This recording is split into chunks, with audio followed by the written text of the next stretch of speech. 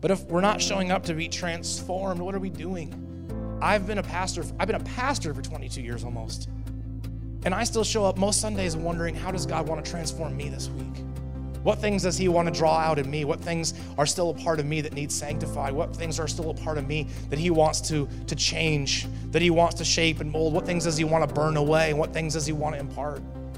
I'm always looking for that. And I don't think that's a bad thing. I think he rewards hunger, desire, and expectancy. Expectancy. We want to be a church that lives in a constant state, not a nervous or anxious state, but a constant healthy state of expectancy. Why? Because we serve an unbelievably powerful God he wants to encounter people and he wants to use us to do it.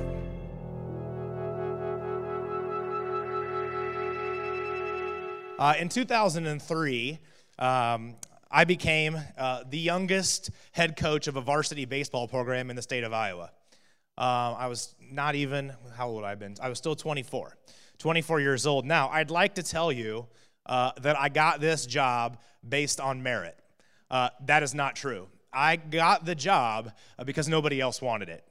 I got the job because the pay was not great at all, and the team was historically terrible. And so this was a school that had broken off from another school. They'd separated. And so in the 3 years that they'd had baseball before I got there, the team was a combined 0-65.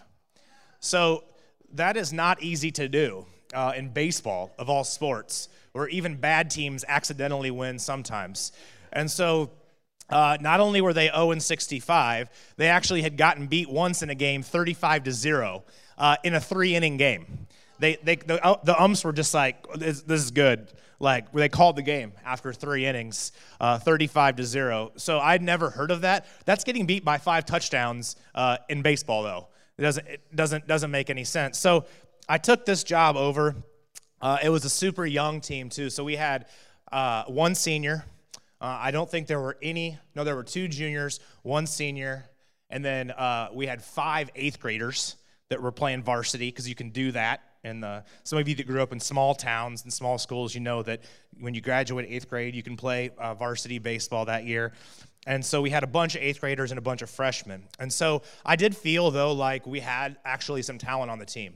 I really did feel like that. And I noticed early on when I took over, like, the culture was just completely a disaster. It was just as broken can be, in terms of guys showing up late for practice initially. Like, I just kind of wanted to watch and observe that first week, and then guys just messing around, and it was lazy and sloppy, and it was all kinds of problems. And so I changed it pretty dramatically, pretty early on, and did a whole bunch of things that I thought would really help improve our chances to at least get a win, right? A win. And so the first game of the year, we play a team that I felt like it was a good chance for us to win. I really did. We had a good pitcher. We had one guy. We had 2 pitchers that were decent. We had one of them was really good. He was a freshman. And I felt like if we pitch him, we have a chance. If we can just do something, I think we have a chance. And so we were playing well. We were actually going into the top of the 7th. You play 7 innings in high school. Going into the top of the 7th, we were ahead 6-2. And so I thought, man, let's just shut this down. But the freshman, you could just tell he was done. So I had to bring in a relief pitcher. And so bring in the relief pitcher, kid starts to just walk people. A couple guys, and I had a short leash because I'm like, I think he walks the bases loaded. And so I'm like, I was giving him, he walks 2 guys, and I'm like, if he walks this next guy, I got to pull him, and he does. And so I bring in another guy. Another guy walks and run in. It's 6-3. Then a guy like hits the ball about 4 feet, and we totally botch it, and it's an error, and then it's 6-5.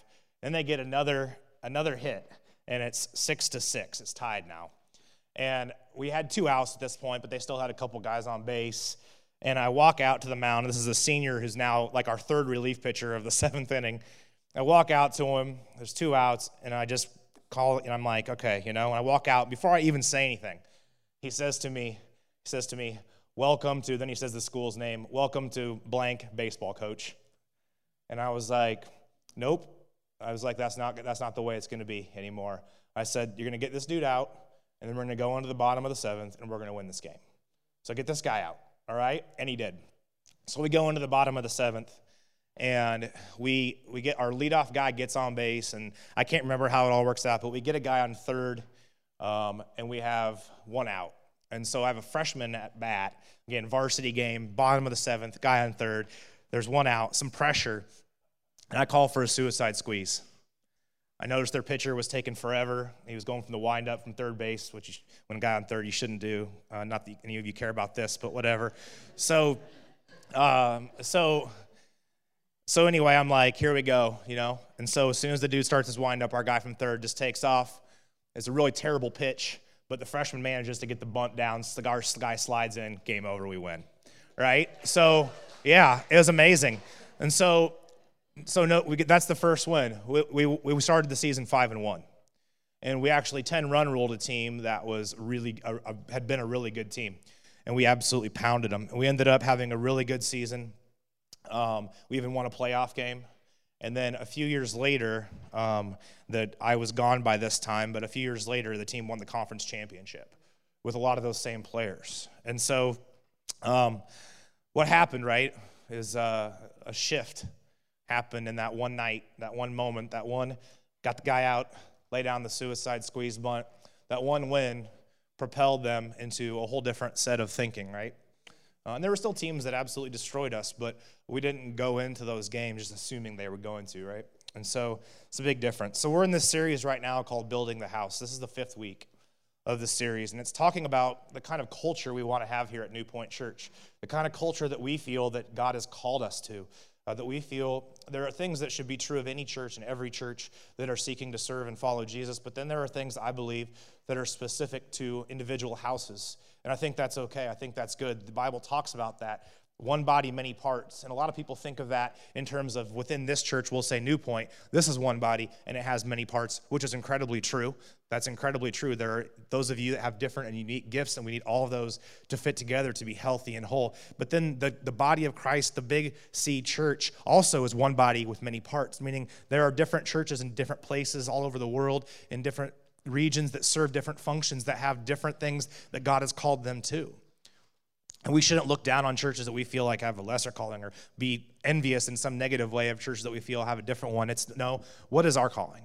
What does God want to call us to? What kind of culture does he want us to have here? Our job, above anything, is to be obedient to that. And so that's what we're talking about. We're talking about the things that we feel like are really unique, not totally unique, like nobody else has them, but that God has spoken to us about New Point Church. And so I'm going to do a quick review here, very brief, of the first 4 weeks, if you want to put that up on the screen. So week 1, Pastor Jordan talked about how it's all about Jesus and how we talk about Jesus. We're trying to follow Jesus, right? We're told that we're being always shaped and conformed to the image and the likeness of Jesus. It's very specific. We are the body of Christ, very specific to Jesus. So we don't want to, even though it's not a bad thing, we don't want to talk about God in abstract or generic terms. We're talking about Jesus. Jesus is the one that we're trying to follow, that we're called to, as he even said last week, as I talked about, just as the Father has sent me, so I send you. Next, I talked about on earth as it is in heaven, that part of the Lord's Prayer, and how we want to see heaven come down to earth. We talked some about what that looks like and how we have to want the kingdom, and we have to be able to know what the kingdom is if we're going to want it, and we also have to have a hunger for it. So that was kind of a dual message there. We want to be hungry for on earth as it is in heaven to come, and not just hope that it magically happens, but we want to press in. We want to intercede. We want to do what it needs to be done. And we talked about how God, Jesus specifically, he didn't like performance, but he rewarded effort. And there's a big difference between those two things. Then after that, Mike and Dino were here. The most memorable service, hands down, in the history of New Point Church. And there's no way I can summarize that, but I did think that when I thought back on it this week, Mike said something early on in his time that he talked about being baptized with the Holy Spirit and with fire. And that's really what I think that whole service was actually about. It was going beyond just the run-of-the-mill Christianity, some sort of some sort of assent intellectually to a set of ideas or beliefs, some sort of social club or moral behaviors or anything like that. No, it's being completely transformed, baptized with the Holy Spirit and fire, so that everything that's in you that's not of God is burned away, and everything that he wants to impart to you through the Holy Spirit is brought to the surface, and you start to operate in a different way of life. Crazy things, right? And it might start very, very, very simply. And I think that's such an important thing for us to recognize from Mike and Dina, that it started with peanut butter and jelly sandwiches to homeless guys. Very simple, right? Baptized with the Holy Spirit and fire. And then last week I talked a lot about mission and the mission of love, and how what is released into the house can't stay in the house or it will die. If you remember the dead armadillo wrapped in tinfoil thrown into the girls' bathroom, that should, memory. So mission, how all those things, so those are things that are hugely important. So today, what I want to talk about, again, very briefly, relative to a normal message, I want to talk about this. I want to talk about expectancy. I want to talk about expectancy. I want to talk about attitude, about mindset, about what you expect. Twofold, really, primarily though, when it comes to your life and your relationship interactions with God, and also as being a part of this community, not just on Sunday mornings, but in general. I want to start with a scripture, and you can just hold off on putting it up on the screen, because I want to tell a little bit of the story first before I get to these specific verses. So this is in Acts chapter 3. The church has been birthed miraculously on the day of Pentecost. Peter has preached powerfully, and thousands have come to know Jesus. And it says that people were being added to their number every day, and there's all this amazing stuff going on. And but you still find Peter and John, who are both Jews, who were still observing Jewish law, which was okay for them to do. They were realizing that Jesus was the fulfillment of all of those scriptures, and he was, as he said, the fulfillment of the law and the prophets. So they're still being obedient to going to synagogue and their daily prayers and all the things that they were supposed to do as good Jews. And so this is one day in Acts 3, we find Peter and John, who are two-thirds of Jesus' super tight inner circle. They were with him at the Mount of Transfiguration. They got to see stuff that nobody else in the disciples got to see. And they're going to church. It's an afternoon, actually. Synagogue times were 9 and 3, just your regular days of prayer, hours of prayer every day, 9 and 3. And they're going to the afternoon church service. So they're just going to church at 3 in the afternoon on a regular day. And they walk up to the church, and they see at the gate, it's called Beautiful, we're told in Acts 3. The gate was called Beautiful. They see a man who's been lame since he was born, and he's there begging. Presumably somebody had set him there so that he could beg. And so he's not stupid. I mean, people were coming to church. Let's, stand in front of a church and ask for something. At least nothing else, I can guilt some people into, helping me. And so he's laying there, and it says that Peter and John come upon him, and he asks them, do you have, could you spare $1, basically? And it says that Peter says, first of all, he asks the guy to look at them, there's a lot with that just in terms of the dignity, but he says, just look at us. And the guy looks up, because I'm sure he was hanging his head in shame as he asked for stuff. And Peter says, I don't have silver or gold. We don't have any money. But what we do have, we give you. Stand up and walk. And it says immediately the guy stood to his feet. And it says he began jumping and shouting and praising the Lord. And it actually says that he clung to Peter, which why wouldn't you, right? It's always stuck out to me. It's something that I've prayed about and for a long time now, well over a decade. This little statement where Peter says, I don't have silver or gold, but what I do have, I give to you. And then the guy is instantly healed. And I've said, God, whatever he had, I want that. Whatever that is, whatever he was so confident in saying, what I do have, I give you. And he didn't even pray for the guy. Did you catch that? There was no prayer. He just said, get up and walk. I'm a fan of that kind of efficiency, right, Ken? I mean, let's just not even waste breath. Why mess around with flowery, fancy prayers? Who the heck cares? I'm concerned with end results. And so whatever that is that Peter had, that's what I want. And then it says, now in verses 11 and 12 and then 16, and I kind of put these all together, it says this, while the man, I love this, while the man held on to Peter and John, right, all the people were astonished and came running to them in the place called Solomon's Colonnade. When Peter saw, I love this, when Peter saw this has messed with me and had me almost lose sleep.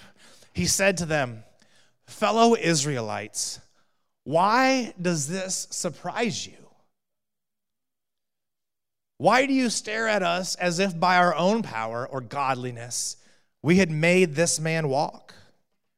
By faith in the name of Jesus, this man whom you see and know was made strong. It is in the name of Jesus, it is Jesus' name and the faith that comes through him that has completely healed him, as all of you can see.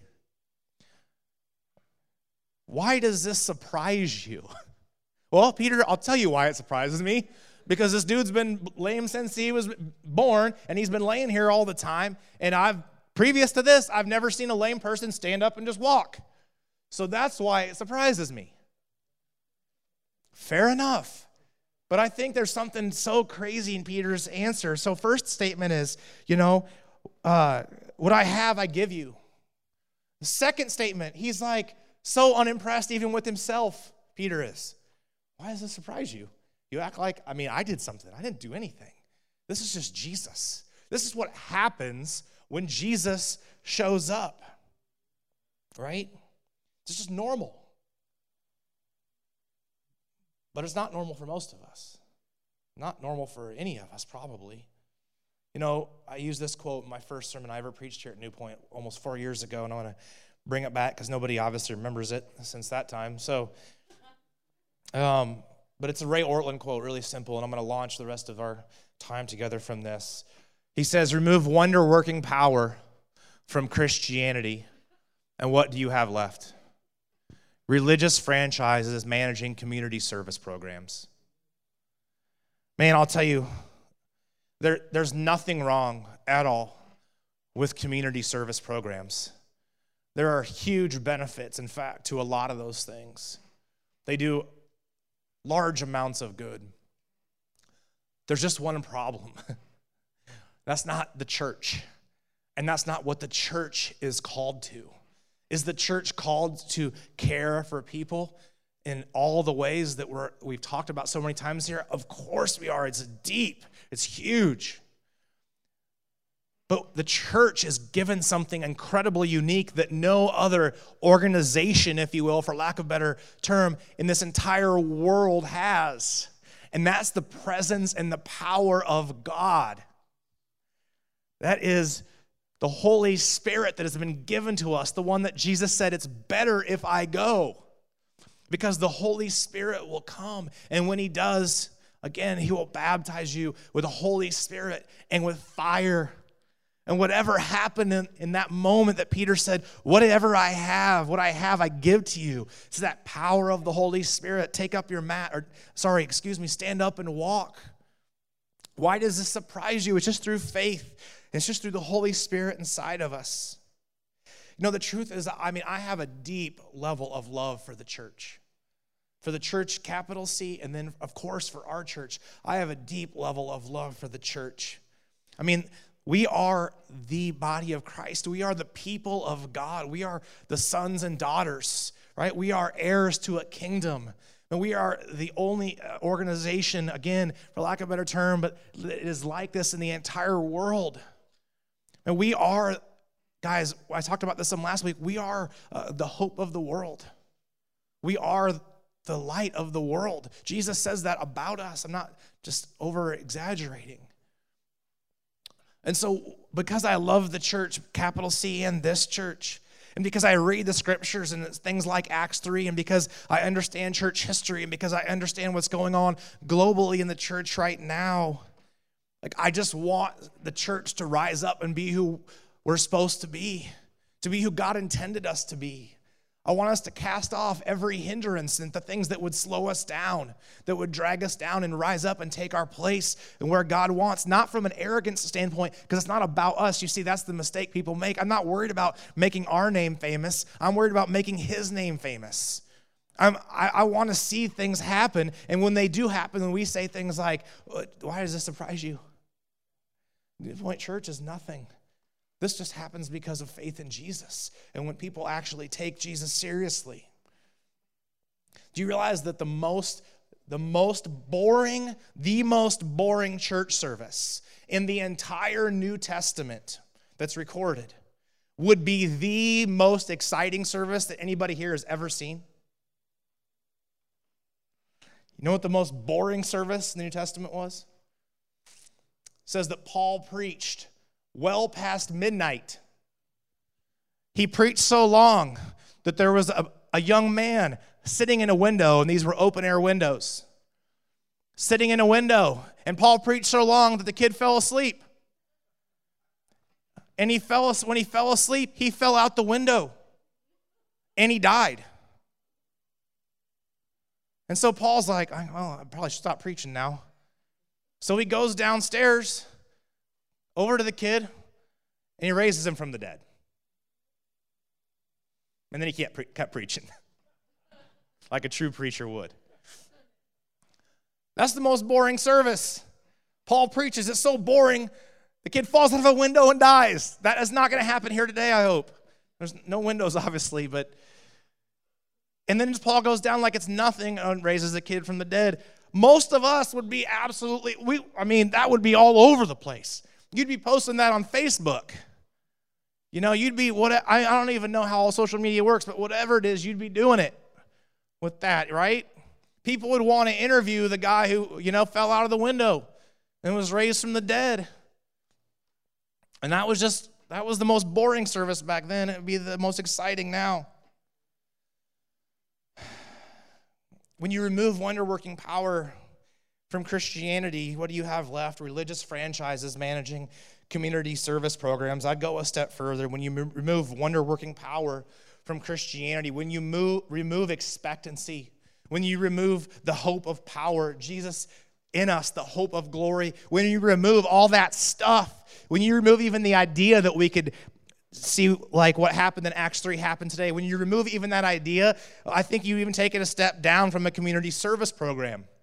I think actually if I could revise Ray Ortland's quote, what I would say is if you remove all that, all you actually have is just a social club.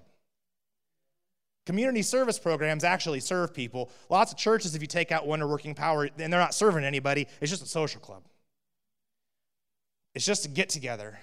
It's just to hang out and see who's going to be seen and be there because it makes me feel a little better about what I did on Saturday night, or I don't know the reasons, but it ends up just being a social club.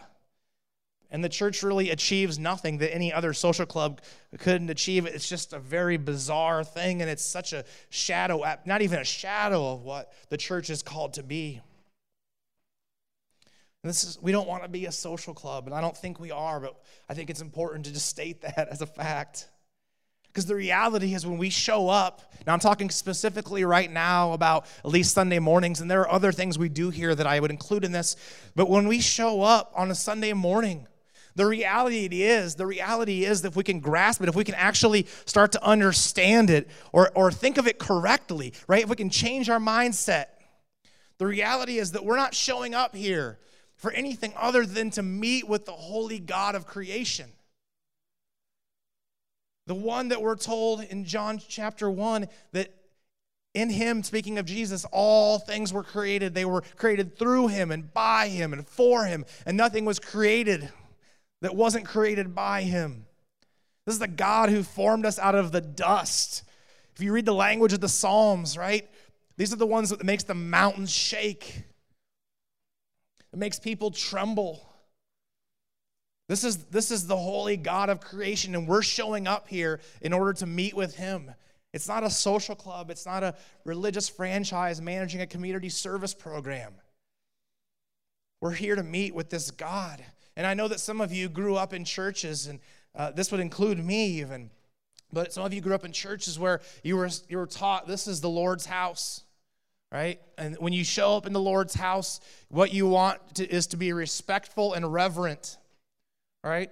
And respect and reverence in the cultures that we were raised in, most of us, in terms of what that looked like in a church, had to do with like making sure you were dressed properly and that you stood straight up and down and that you were very like quiet and didn't distract anybody. And it was just this very kind of like, I don't even know what I would describe it as, but it's actually not reverence.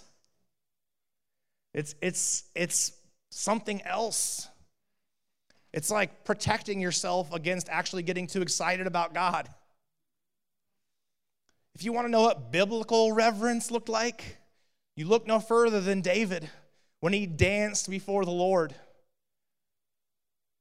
And he was accused of being irreverent. But he said, this is God who's done all these incredible things. This is Almighty God. How can I not be excited? How can I not dance before him? How can I not shout? How can I not do all these things? Like, do you not understand who this is? This is God we're talking about. For me, this is just for me, and I'm not trying to make anybody feel bad, but the most irreverent thing we can do on a Sunday morning or anytime we're in a worship service is just to sit there with no expectancy, with no understanding of what's actually going on in this room when we're all gathered together. You know, Romans 8 says that each of us individually, we've talked about this before, and I don't want to spend too much time on, but each of us individually have the same Spirit in us that raised Christ from the dead. The same Spirit. So let's just think about that logically for a second. If there's 100 people in this room right now, and each of us have the same Spirit that raised Christ from the dead, the same Spirit that was in Peter when he said, stand up and walk, the same Spirit that was in Peter when he said, why does this surprise you? If that's in all of us, 100 of us, and we all show up together in the same room with the same expectancy, understanding that we're meeting with the holy God of creation, who is pretty powerful last time I checked, and we have that same Spirit inside of us, is that not just incredibly combustible in the most beautiful ways? Is that not just possible that when all of us show up, if all of us show up with the same mentality, that we're there and we're filled with the Holy Spirit, and what does God want to do this morning in and through me, and how is he going to show up in my life, and how can I show up in the life of someone else like Ken talked about it in service? What would it be like if everybody got on the same page in that regard? What would it look like? You know, the veil in the temple, when Jesus was crucified, at the moment of his death, we're told the veil in the temple was shredded from top to bottom. It's a 3-foot thick piece of material, and it was torn from top to bottom. Do you know why that veil was in place? It was in place to separate the presence and the power of God from the people, because if the people came in to the presence and the power of God at that time before God had made a way through Jesus, you would die. You would die instantly. That's the kind of power that we now have inside of us. The veil of the temple was torn. What kind of power flowed out when that was torn? What kind of power was exposed? What kind of power was imparted to us? And we have that inside of us. We can't just show up, ho-hum, go through the motions another Sunday.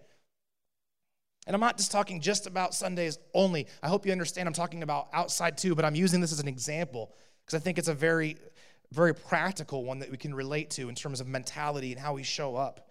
Because if you can't show up on a Sunday morning with expectancy and some hope and some excitement, you're not going to show up usually the rest of your life with it. You know, when Mike and Dina were here, testimony after testimony that I've already heard, including my own experience, you know, when we walked in the room, worship hadn't even started yet. Just walking in this place, it felt different. And I think it's because you guys, to your credit, and it was amazing, people showed up expectant.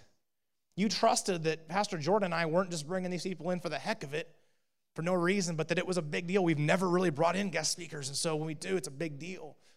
We showed up expectant, and it seems to me that if you should take that Sunday and think about God honors that. The presence wasn't here in that way just because of Mike and Dina. Now, they carry some stuff that's powerful, but a lot of it had to do with you guys, that you showed up thinking God might move today in a powerful way, and I want to be ready for it. What's that look like? And your hearts were prepared, and guess what? Then he did. And we can't just go back to regular after that. I don't want to. Now, I understand the argument on the flip side of this because I've made this argument in the past. Well, I've made it at least from a pastoral standpoint in other churches, and I get it, which is that, well, Josh, that sounds all good, and I get it, man. I mean, that sounds great in theory, but here's the reality, like, the church hasn't given me a reason to expect anything different. It's always just 3 songs and 4 songs and a sermon or whatever, and I leave it. I get that, okay? You're right. Maybe that's true. I don't know. But I would say if that's true, we can only speak about this church, okay? Only want to talk about us. If that's true here, then right now, today, it's time for a paradigm shift. It's time to shift our mentality. It's time to shift our expectations.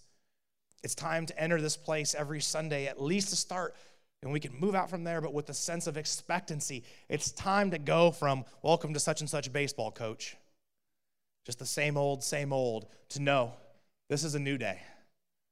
This is a different way of operating from now on. And will we always win every game, so to speak? No. But the difference is that our expectancy, our mindset has changed. There's been a paradigm shift. We have this saying that we tell kids all the time, and I've probably been guilty of it sometimes in my own life with my own son, but it's like we tell them, now, don't get your hopes up.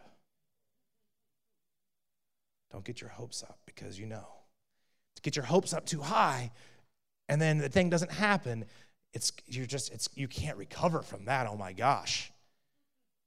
We think that we're protecting them, but that we're setting them up for a really awful way of looking at the world and of life. I think that the scriptures in the New Testament repeatedly, and even in the Old Testament at different times, they tell us repeatedly, people of God, get your hopes up.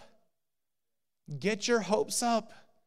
Quit trying to insulate yourself and protect yourself all the time from pain. Get your hopes up. If you get your hopes up, is it possible that you'll still suffer a loss? Yes, it is. But maybe you actually might win a bunch too. So why not take the risk? You have nothing to lose anyway because Jesus has got you covered. So why don't you just get your hopes up and go after certain things? It's time for a paradigm shift. What I want to see is people coming in here with expectancy and hope and joy.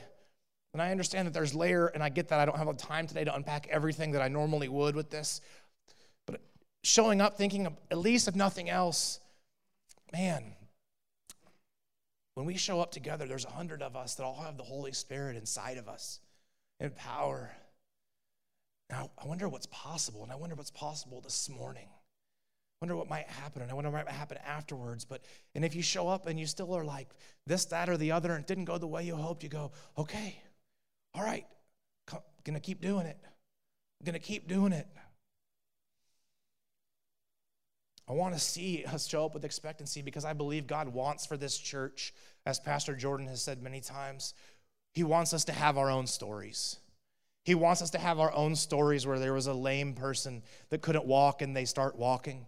He wants to have our own stories of where people were dealing with crippling depression and then they were prayed for and they no longer struggled with depression. Where people were struggling with addiction, had gone through everything they could ever gone through to try to break it, and it's broken off from them in an instant. Where people have whatever, you name it, diseases, all kinds of struggles, emotional, physical, mental health issues, whatever it is.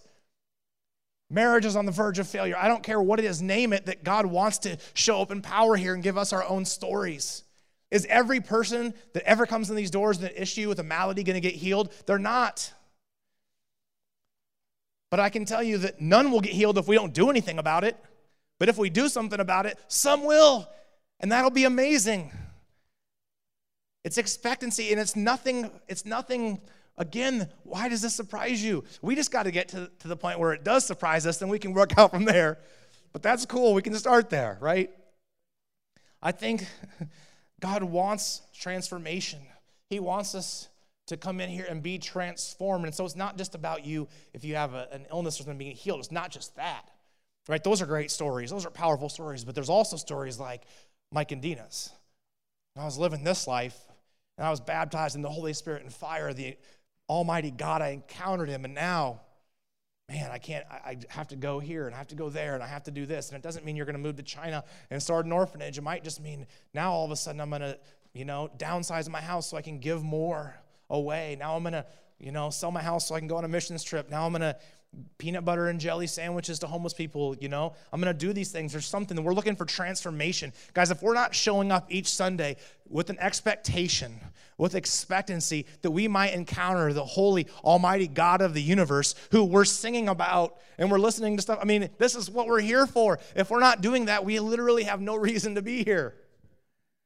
For those of us that are believers, I should clarify, right? If you're somebody that's not yet and you're showing up just to learn more, man, you just show up and God will meet you. But if we're not showing up to be transformed, what are we doing? I've been a pastor for 22 years almost. And I still show up most Sundays wondering, how does God want to transform me this week? What things does he want to draw out in me? What things are still a part of me that needs sanctified? What things are still a part of me that he wants to change, that he wants to shape and mold? What things does he want to burn away? And what things does he want to impart? I'm always looking for that. And I don't think that's a bad thing. I think he rewards hunger, desire, and expectancy. Expectancy. We want to be a church that lives in a constant state, not a nervous or anxious state, but a constant healthy state of expectancy. Why? Because we serve an unbelievably powerful God he wants to encounter people and he wants to use us to do it. Let me pray. Jesus, thank you. Everything that we have, even the very breath we breathe, is from you. We're told that in you we live and move and have our very being. We want to settle for nothing less than what you have for us. We don't want to settle for anything less than the fullness of the Spirit in us, as much as we can hold. God, you're so good in your wisdom that you give it to us as we're able. We just ask for more in this place. We ask for more in this place. We ask for abundance in this place. We ask for expectancy in this place. We ask for your presence in this place every single Sunday, every single Wednesday night, every single time the doors are open. I don't care if it's what the event is. And let that not just be held here, but let that flow out of this place. Let it start here, and then let it flow out of here into our lives, where we live lives of expectancy. Lives of excitement about that we get to serve the one and only living and eternal God. And Jesus, in your holy name we pray. Amen.